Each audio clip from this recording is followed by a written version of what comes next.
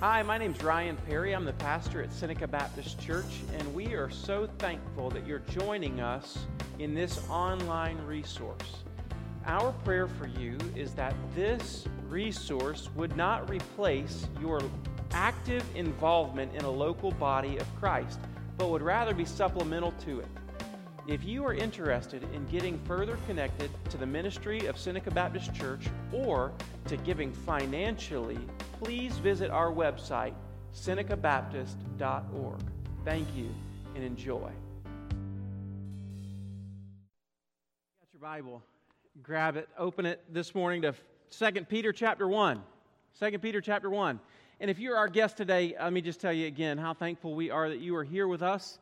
Truly, you bless us by being a part of what God's doing here at Seneca Baptist, and so thank you for that. And if you haven't already, there's a Guest Connect card in the pew rack in front of you. Grab one of those, fill it out, and after the service is over, I'd love to meet you. You can give that to me, or at our Welcome Center, we would give you a gift, and we'd love to do that. This morning, we're continuing to preach through the vision that God has given us at Seneca Baptist, and we are on week 4. And let me just do a recap with you. And so I think we have all of the vision points up on the screen. And so if you'll recap with me. Number 1 vision point is we desire to be a church that reflects heaven. A multi-generational, multi-ethnic group of worshipers who are captivated by and surrendered to Jesus. And I hope that's your heart today, that you want to be captivated by Him and surrendered to Him. Second bullet point is that we desire to be a family where broken lives can encounter the healing power of Jesus. Vision point 3, we desire to declare God's Word through singing, preaching, and evangelism. This was last week. We believe it's our responsibility and privilege to share the good news of Jesus wherever we go. Vision point number 4, in today's message, we desire to become fully devoted disciples of Jesus who are being transformed to look more like Jesus and are committed to knowing and obeying the Bible, loving one another, and making disciples of all nations. If that's not a mouthful today, I don't know what is. Number 5, we desire to train the next generation of pastors, church planters, missionaries, parents, and professionals who will serve their communities and point others to Jesus. 6, we desire to deploy people to the edges of Oconee County and to the end of the world as ambassadors of Christ, armed with the gospel and filled with the Spirit. Vision point 7, we desire to sow the gospel seed to thousands of people every year and help people who are far from God trust Jesus, join the SBC family, and enter into a process of discipleship. And last but always definitely not least, we desire to see Jesus glorified in all that we do. So that's our vision. Our mission is to help every person become a more devoted disciple of Jesus. Simple as that. We're talking about that this morning. And our strategy that we use here at Seneca Baptist to do that is to declare, disciple, and deploy. Declare the gospel, disciple the believer, and deploy the church. Now, I just need to ask a question. Are you guys tired of hearing that just yet? Good, because that means we're finally getting it into us. If you're tired of hearing it, just imagine how Jackson and I and Christopher and I, we all talk about this all day, every day, but we want to get these things ingrained into who we are. Why? Because we want the decisions that we make moving forward as a church to be filtered through these vision points, our mission and our strategy, so that we say, how does it fit? Well, it doesn't. Well, then maybe it doesn't need to. And so that's kind of our desire moving forward, that this would guide us in decision making and help us move forward into who God wants us to be. Now, I want to read some scripture, and then I want to pray. All right? Read scripture and then pray. Would you join me? 2 Peter chapter 1, beginning in verse 3. Everybody there? Amen? All right, good. His divine power has granted to us all things that pertain to life and godliness, through the knowledge of Him who called us to His own glory and excellence, by which He has granted to us His precious and very great promises, so that through them you may become partakers of the divine nature, having escaped from the corruption that's in the world because of sinful desire. Verse 5, for this very reason make every effort to supplement your faith with virtue, and virtue with knowledge, and knowledge with self-control, and self-control with steadfastness, and steadfastness with godliness, and godliness with brotherly affection, and brotherly affection with love. For if these qualities are yours and are increasing, they keep you from being ineffective or unfruitful in the knowledge of our Lord Jesus Christ. For whoever lacks these qualities is so nearsighted that he's blind, having forgotten that he was cleansed from his former sins. Verse 10, therefore, brothers, be all the more diligent to confirm your calling and election. For if you practice these qualities, you will never fall. For in this way, there will be richly provided for you an entrance into the eternal kingdom of our Lord and Savior Jesus Christ. So, today, vision point number 4. Let me read it again, and then we'll pray. We desire to become fully devoted disciples of Jesus, who are being transformed to look more like Jesus and are committed to knowing and obeying the Bible, loving one another, and making disciples of all nations. So today, let's be honest as we start. How many of you out there would say, I am fully devoted and I am fully transformed? Please don't raise your hand. That would not be a good opportunity, right? We who are looking at you would know immediately that he ain't there yet, right? None of us. And so just note that nobody's hand went up when they said, I'm fully devoted and I have been baked fully. I'm not half-baked, Christian. I'm a full-baked. Nobody has said that. So this morning, you're in good company. Isn't that encouraging? Paul says it this way. He says, the one who began a good work in you will bring it to completion at the day of Christ Jesus. And so, be encouraged. You're not alone. And as Jackson said, we're all works in progress. And that's just good news. That's good news. So, if you come today and you go, I'm not there yet, let's confess our needs. Let's bring them to the Father. And let's trust that He will work in us and through us. Are you with me? Amen? Let's pray together. We just sang this song, Father, have thine own way, Lord. Have thine own way. Thou art the potter, I am the clay. Mold me and make me after thy will, while I am waiting, yielded and still. Have thine own way, Lord, have thine own way. Search me and try me, Master, today. Whiter than snow, Lord, wash me just now, as in thy presence humbly I bow. Father, we could continue. We are wounded, so heal us. Touch me and heal me, Savior divine. Hold over our being's absolute sway. Fill with thy Spirit till all shall see Christ only, always, living in me. That is our prayer today. So, Father, if there's anybody who is a work in progress, encourage us today, challenge us today. And Father, if there's anyone here lost and separated from Christ, still under the curse of Adam, our old nature still alive and well, Father, today would you save them by your grace and draw them from death into life, from the kingdom of darkness into the kingdom of your beloved Son.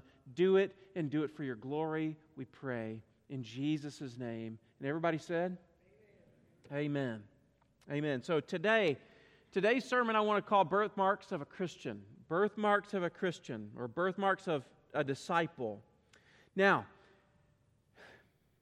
there are, and you probably know this as parents, there are telling characteristics of children. How many of you have children that look like you? Right? You had a child. That child looks like you or bears some marks of being your child. Are you with me? Some might have your chin, right? Some might have your smile. Some might have your eyes. Some might have our noses. Lord bless them, right? If they've got my nose. And some might even have your personality. And at that moment you go, God help us all, right? The world only needs one of me. But they might have your personalities. Liz and I have a running joke that we'll look at each other and we'll go, you know who that is? And we blame it on the other person, right? It's you, right? But your children and grandchildren might be like mine, where they have distinguishing marks that I can tell they belong to me, and that makes them distinct. Now, if Sutton were to get lost and there were to be 100 Suttons around, 100 7-year-olds that look like him, he has a mole in his armpit. Don't tell him I told you that. You're going to see him at the lake this afternoon and you're going to go, oh, I saw it. Miles, I could pick Miles out in the crowd. Dark, almost black eyes. I've never seen eyes like his before in my life. I could pick him, and just the fluffiness of the dew. Ella has a white birthmark on her rear end. And I could tell if that's her or not. She knows that she's got that birthmark. See, I know they're mine because of the marks they bear. And they all have defining marks that make them distinguishable from others. And so we also, as disciples of Jesus, we all have birthmarks. And now they might look a little different from one disciple to the next, but there are going to be some birthmarks that we bear that we share together. And why? It's because we all come from the same Heavenly Father, that we've all been born of the Spirit into His family, that we all ought to resemble our Heavenly Father. And so we're going to share some birthmarks. And they will distinguish us from others around us, and today we're going to look at what those things might be. And if you look way back into the book of Exodus, and just to make the connection between the people of Israel and the people of the church, this is maybe one of the reasons why God looked at the people of Israel and said they are a chosen race, a holy nation. If they're holy, they're set apart, they're distinguishable from all the other nations around them. And followers of Jesus, listen to me, church folks, we ought to be distinguishable from those around us. And so today, I want to give you a list of 5. Now, this list is not comprehensive. You could probably come up with 100 other distinguishable birthmarks of a disciple, but today I want to mention 5. And you think about them as you maybe think of the stages in a human being's life or a person's life. So number 1, the first distinguishable birthmark in the life of a believer is being born again. Being born again. Now, I want you to get back into your word right here in 2 Peter chapter 1. Look at it with me. It says, His divine power has granted to us all things that pertain to life and godliness. So stop for a second. Can we just be really thankful that the all things that pertain to life and godliness have come not because we have earned them, but because of His divine power. Isn't that good news? That's good news. It's good news that every blessing under the heavenly places does not come because we've merited them, but because we've been born again by the mercy and grace of Jesus Christ. We have been born again. So it says, His divine power has granted to us all things that pertain to life and godliness through the knowledge of Him who called us to His own glory and excellence, by which He has granted to us His precious and very great promises, so that through them, those precious and very great promises, you may become partakers of His divine nature, having escaped from the corruption that's in the world because of sinful desire. So do you see the picture that the author is giving to us right here in 1 Peter? He says, God's divine power has caused you to be set free from a life of corruption, and God's divine power has given you everything that pertains to life and godliness. That is what we call being born again. John, the beloved disciple, says it this way. In John chapter 3, he says, Jesus says, unless a man is born again, he cannot see the kingdom of God. Born again. You've got to be born again. What in the world does it mean to be born again? Adrian Rogers, he says it this way. He says, the heaven-bound are heaven-born. And all of those heaven-bound that are heaven-born bear certain traits or birthmarks. So what does it mean to be born again? Now, we often think about salvation this way. Salvation, we think of it as we think of sin that separates us from God. Now, is that true, that our sin separates us from a holy God? Of course it is. And so we think that because our sin separates us from God, that we need a Savior who would come and die on the cross for our sin, forgive our sin, that we might be reconciled to God. Now, is that true also? Of course it is. But is that the only way that sin affects the human being before Christ? And the answer is no. Sin is not just something or simply something that separates us from God, although that is incredibly true, but sin is also likened to a nature that we inherit. Now, who do we inherit it from? We inherit it from our first father and mother. And in our catechism questions at our dinner table, we asked, the first time we ever asked Ella, who is your first father and mother? She said, Mom and Dad. And what we are trying to get at is, well, that's true for you, but also Adam and Eve, right? Adam and Eve is our first father and mother. Now, in the garden, when Adam and Eve rebelled against God, they sinned against Him. They said to themselves, you know what, we'd be better gods than He is. We think He's just trying to steal our joy and take away all the fun that we would have. And so we're going to rebel against that commandment and do what we think is good for us. And so in the garden, they rebelled against God. And from that moment on, the trajectory of human history changed. There was, in that moment, sin entered into the world. Sin entered into humanity. And from that moment, every person born of Adam and Eve has been born with a nature that is not necessarily in the image of God. Now, we have been created in the image of God, but sin marred that image. And so our nature, we don't just have a sin problem, we have a nature problem. Here's what I mean by that. People say, well, I'm a sinner because I sin. And the Bible would say, you sin because by nature you're a sinner. Because way down deep inside who we are, we have this thing in us, this nature in us that wants to rebel against what God has laid out clearly in His Scriptures. Are you with me, church family? And so when we talk about being born again, what we have to understand is that we have a nature that is set at odds against God. And Romans even says that we are enemies of God, but God showed His love for us in that while we were still sinners, Christ died for us. Isn't that good news? That while I was a weak, sinful enemy of the Creator of the universe, while I was adamantly opposed to Him, He looked down from heaven and in love and mercy sent His Son to die for those who crucified Him. That is good news, isn't it? That's good news. And so Christ doesn't just reconcile us to God, but Christ puts into us a new nature and begins to put to death that old nature.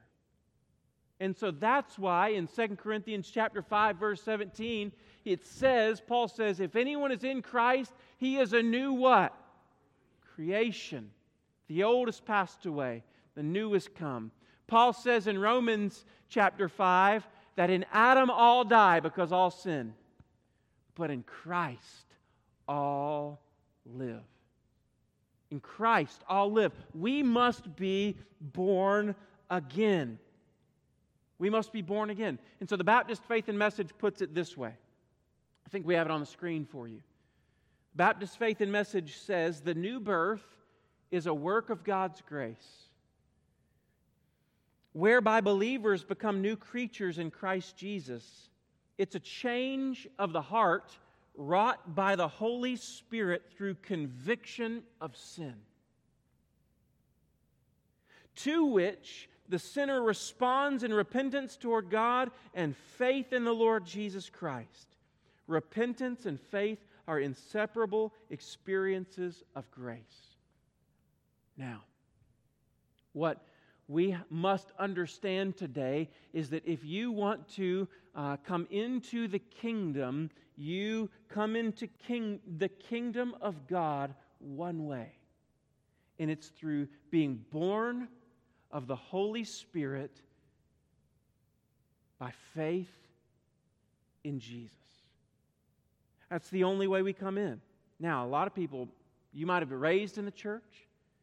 You answer all the right questions, but not everybody who's been raised in the church and can answer all the right questions has been born of God. Well, I was confirmed at this age. I went through this class. I went to this ministry in college. Does that make us born again? Not necessarily.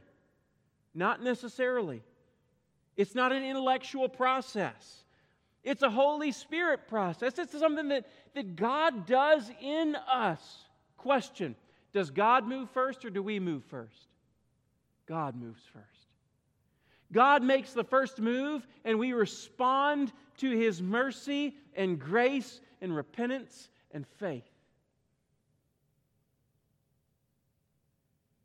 It's when we realize that we have a great need for a Savior. And like Spurgeon said, I think it was Spurgeon, and I have a great Savior to meet my need. So my question for you today is, have you experienced this sin-forgiving, death-destroying, new life-bringing work of the Holy Spirit in your heart? If you haven't, you can today. But I want to encourage you, don't trust your upbringing. Don't trust your ability to answer the questions with the information in your head. Confess your need for a Savior. Realize that Christ is that all-sufficient Savior. Run to Him today, and you can be saved. The second thing that we need to experience is tangible transformation. Tangible transformation. This is a birthmark of a disciple. Tangible transformation. So first, we've got to be born. Second, we've got to see tangible transformation in our lives. Look at verse 4. He says, by which He has granted to us His precious and very great promises, so that through them you may become partakers of His divine nature, having escaped from the corruption that's in the world because of sinful desire. Now, when you become a recipient of His divine nature, you will naturally experience the kind of transformation that you and others can see. Here's what I mean by this. Remember, we're walking through the stages of a child's life. They've got to be born. And then what happens? That first year of a baby's life, so many changes happen, don't they? So many changes happen. I remember back to the days when we arrived at Seneca Baptist Church. Miles was, how old was Miles? 3? 2.5, 3? Something like that. Almost 4. Almost 4. Miles is correcting me right now. Sutton was 10 months old, and Ella was a work in progress, right? But I remember that, and they've gone through such a transformational change over the 7 years that I've been pastoring here at Seneca Baptist, both physically and mentally and even spiritually. My children have grown physically, they've grown mentally, they've learned stuff, and spiritually, Miles has become a follower of Jesus, and we're praying hard for our other two to trust Christ. I mean, just think about it. I mean, I go back and I think about one day Miles is learning his ABCs, and now I have to do everything that I can except cheat to beat him at chess. I mean, he will whoop me up, down, and sideways most times, and he'll do it in less than 5 or 10 moves. It's infuriating. But Sutton, one week he's learning to walk. When we got here, that was his first step. He was learning to walk, and he did it right here. And now we go out on the boat, and he likes driving the boat. And every time we go fishing, he always catches more fish than I do. Again, infuriating. And one week Ella was born. Since we've been here, Ella's been born, and now she's learning to do cartwheels while on the balance beam. I mean, that's the kind of transformation that you see in a child's life. And it's not gradual, it's drastic, but this is the kind of transformation that you and I, as disciples of Jesus, ought to see. And we look at that, and we look at a child's life, and we see the transformation, the change, both physically, mentally, emotionally, spiritually, and we go, that's so healthy, that's so good, that's so great. But when we think about tangible transformation in our own lives, are we as eager to see it? Are we as quick to see it? And is it as noticeable in our lives? Is it as noticeable? Because healthy children grow, and healthy disciples of Jesus become mature disciples of Jesus.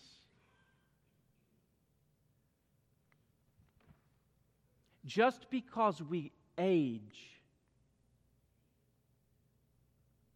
in Christ does not necessarily mean that we mature in Christ.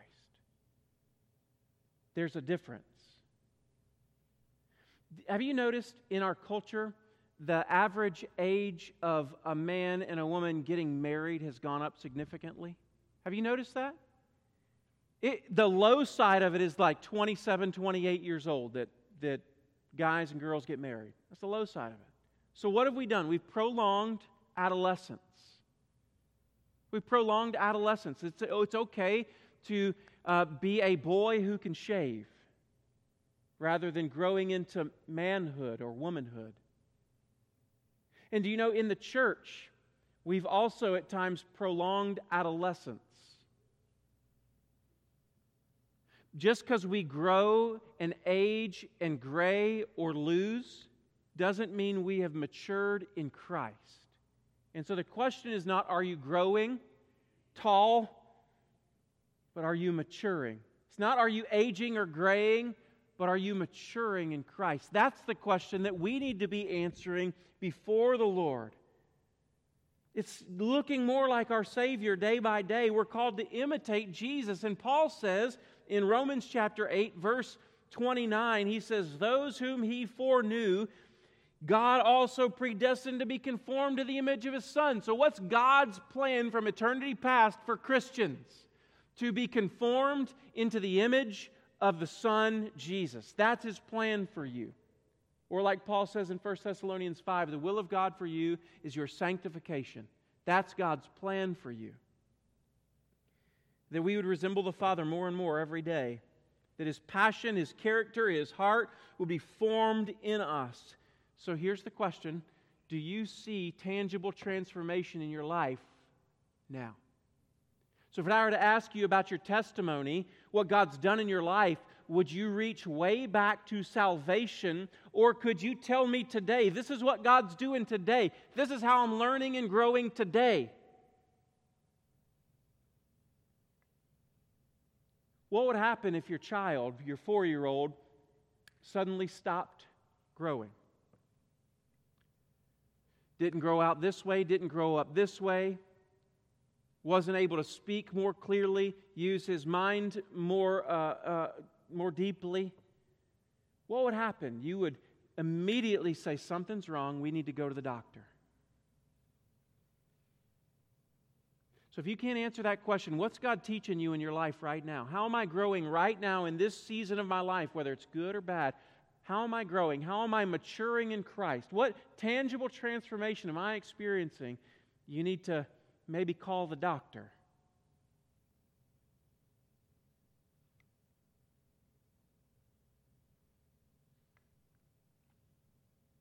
See, change in the Christian is not always so welcomed, is it? There's a guy named Eric Raymond. He says it this way. It's not that we don't like change, it's that we don't like to change. You see that? It's not that we don't like change. I'm fine with change in your life. I just don't like to change. Why? Because it's hard. It's uncomfortable. It's humbling, isn't it? It's painful. And Eric Raymond continues, he said, but as Christians, we must remember that change is really at the heart of what it means to be a Christian. When we believe the gospel, we accept the truth that we need to change. It's at the heart of Christianity is transformational, tangible transformation. Third thing we need to see in our life is growing in knowledge and obedience. Let's look back at the Word right here in verse 5, and we'll read 5 to 7. Peter says, "For this very reason, make every effort." This very reason, what? That God's divine power has granted to us all things that pertain to life and godliness because He has caused us to be born again, this divine power. So he says in verse 5, "For this very reason, make every effort to supplement your faith with virtue, and virtue with knowledge, and knowledge with self-control, and self-control with steadfastness, and steadfastness with godliness, and godliness with brotherly affection, and brotherly affection with love." We need to be growing in knowledge and obedience. Knowledge and obedience. And I think we see it there in that passage that we need to supplement our faith with virtue, and virtue with knowledge, and then knowledge is followed by a list of things that we ought to be obedient to. So knowledge and obedience. For many of us, Christianity is no more than a pursuit of knowledge. And that's what you've made Christianity to be. I have a family member who says, "I really love the history of the Bible, but I don't know about this whole Jesus being Lord thing." For him, for this family member of mine, Christianity itself is a pursuit of knowledge, but not of obedience. And here's the problem with that. The problem with pursuing knowledge and not obedience is, and I've said this before to you, but Satan himself is very knowledgeable of God's Word, isn't he? Oh, he could beat us at a Bible quoting contest any day of the week. He knows more than we do about the Bible and about the nature and character of God. But he's not submitted to the lordship of Christ. He's not living a life of obedience to the Father. So what makes us different than the demons? The demons knew who Jesus was, but they had not submitted to Him. Have you? Because it's not just about knowledge, it's about knowledge and obedience, and we need to be growing simultaneously in those things. The knowledge of God is intended to lead to humble obedience. We need them both. Why do we need them? Let's just clarify. It's not how we are saved. We are not saved by faith plus anything. We talked about this at length on Wednesday night. We had a great Bible study Wednesday night, and I'd love to invite you back this Wednesday night for Bible study at 5:45. It's going to be great as we look at Hebrews chapter 10. It's not faith plus anything that grants us salvation, because the moment that we add something to the sufficiency of Christ, we immediately take away from the gospel. Immediately we steal away what Jesus did for us on the cross when we try to add anything to what He did on the cross. So it's not that these virtues or this knowledge or this obedience saves me, but rather it's a natural outflow of my salvation. The question we have to ask ourselves is, am I working for salvation or am I working from it? If I'm working for salvation, I need to repent of that and trust what Christ and Christ alone has done for you on your behalf on the cross and through an empty tomb. But if I'm working from salvation, it's not so that I may earn a place in heaven, but because He has saved me and changed me and caused me to be born again, it's because of that I live out a life wanting to know Him more and wanting to obey Him more. So to have obedience without knowing the Lord intimately, to have obedience without knowing Him, it will lead us to a religious checklist. Have I done all that I was supposed to do? When Liz goes somewhere on a vacation or out of town, she leaves me, men, y'all know what I'm about to say, with a what? What kind of list? A honey-do list. And I gotta make sure that I check all those boxes. But the question is, am I checking those boxes to try to earn my way into her heart? Or am I checking those boxes because she loves me so dearly? Don't answer that. It's because of our relationship that I want to check those boxes, not to earn a relationship with her. But if I have no relationship with God while I'm trying to be obedient to this God, all I've got is a checklist. I'm a Pharisee.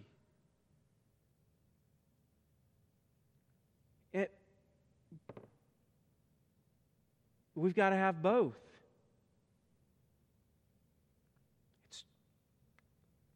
But to have knowledge without humble obedience, it leads us to pride.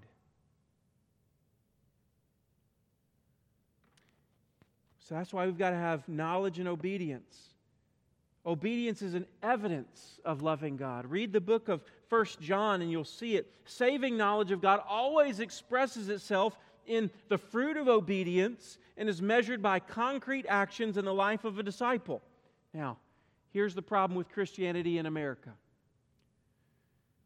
Christianity in America, and that means us, the knowledge of God, the knowledge of His Word for many of us is way up here in the sky. You say, I don't know that much. Go somewhere else in the world and compare your knowledge of Scripture and of the character of God and of theology. Compare that to what they have, and they will know far less than you do. Am I right, Miss Paula? But most often they are far more obedient than we will ever be. See, I think in American Christianity, we know too much and obey too little, and we'd be better off as human beings, as followers of Jesus, as disciples of Christ, if we knew less and obeyed more. But here's the good news. You know everything you need to know to obey God fully today. You don't need a new revelation of God to obey Him today. You don't. And that's encouraging. That's good today. God doesn't bless our good intentions, but our obedience. So what could God do? As we think about this being a church of fully devoted disciples who are being transformed to look more like Jesus, growing in knowledge and obedience, what could God do in our community, in our country, in our world, through churches of people growing in knowledge and obedience? What could He do? There's no limit to what God could do through us. Fourth, and I'm going to make these two quick because we're going to get to one of them next week a little bit. Fourth is increasing in love. Increasing in love. We see it right down here at the end of verse 7. He says, remember, supplement your faith with virtue, virtue with knowledge, knowledge with self-control, self-control with steadfastness, steadfastness with godliness, godliness with brotherly affection, and brotherly affection with love. Two different words, brotherly affection and love. This is a self-giving, self-sacrificing word. This is the kind of love that gives itself on behalf of other people. Dale Partridge, he says it this way. He says, if your pursuit of doctrine and theology is making you more, I think it's on the screen, is making you more intelligent without making you more loving, compassionate, and humble, your pursuit is not of Christ, it's of pride. Our pursuit of doctrine and theology should lead us to love. Love. Why? Because the more I know about the content and character of God, the more I find out how I don't deserve to be loved by that same God that I'm learning about. The more I learn about His infinite nature, the more finite I see myself to be. The more I see His perfection, the more I see my sinfulness. And that should not lead me to pride, but love and compassion and mercy toward others. Increasing in love. Jesus sums up all the commands by teaching us to love God with all of our heart and soul and mind and strength, and love your neighbor as yourself. He says all the laws fulfilled in those two commands. And John, the beloved disciple in 1 John chapter 3 says it this way. He says, we know that we've passed out of death into life because we love the brothers. How do I know I've been born again? John gives you an evidence. Because you love. Whoever does not love abides in death. And the last one that I want to mention, which we'll get to next weekend, and I'm so excited about next weekend already. But the last birthmark of a disciple is reproducing disciples. A disciple reproduces disciples. Your children, they're born, they begin to experience tangible transformation. They grow in knowledge and obedience. They begin to grow in love for others. And one day, parents, if you're not praying for your children's spouses now, start. One day they're going to meet a godly man or woman, and they're going to get married to them. And God's design is for a man and a woman to marry and bear children as unto the Lord. It's so in creation, and it's just as equally true in discipleship. So I want you to come in close for a moment. I'm going to ask you a question that's going to be hard for us.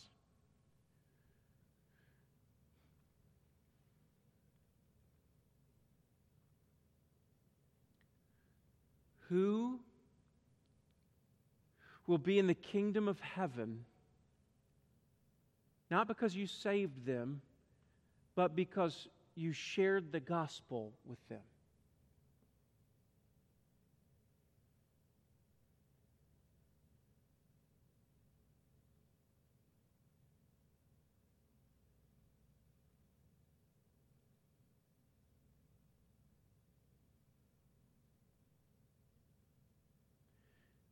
Disciples reproduce.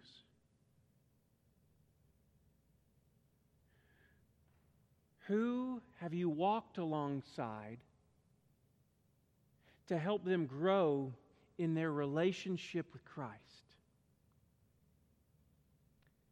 Who have you celebrated high highs and sat with them in the dirt on low lows?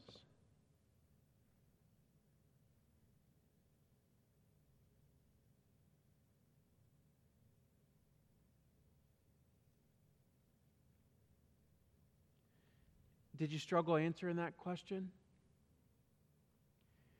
That means that we, as individuals, need to repent of that. Why? Because that's sin. You've probably never heard a pastor say that before. It's not a sin of commission, but it's a sin of omission. How do you know that? Because when Jesus left this world, some of his last words were, "Go, therefore, and make disciples." Of all the things that he could have told us, and don't you wish he'd have stayed another minute and left another couple books for us to live by? That would have been helpful. Of all the things that he could have said in his parting moments, make disciples of all nations. So disciples reproduce disciples. Now, as we conclude, we ask ourselves two reflection questions, and this is with you and the Lord.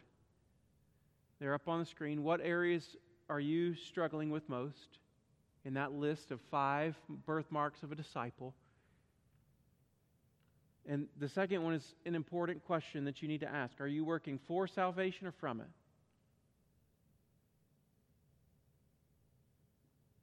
You can't save yourself. That's why Jesus came. To save you. To save you. So maybe today we need to come to this altar, fall on our knees, and repent.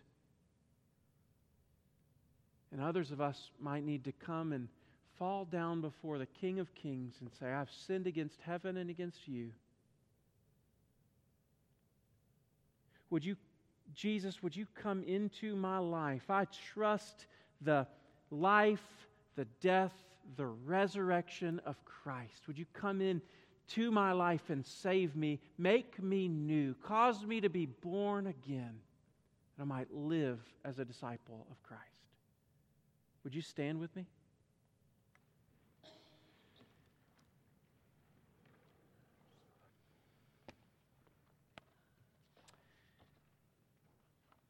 I'm going to ask Miss Margaret to just play for just a moment, and then we'll close with a couple songs and a couple announcements. But you, right now, would you just bow before the Father? Just meet with Him.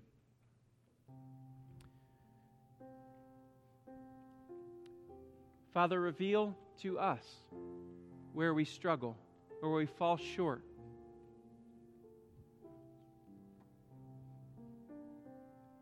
Reveal to us our sin.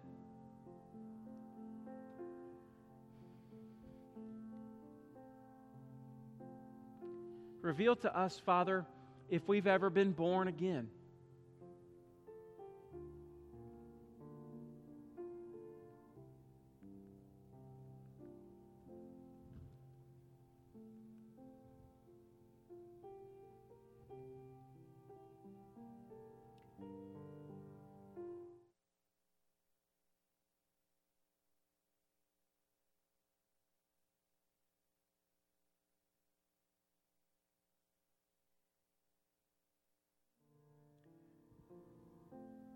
If there's anyone here who's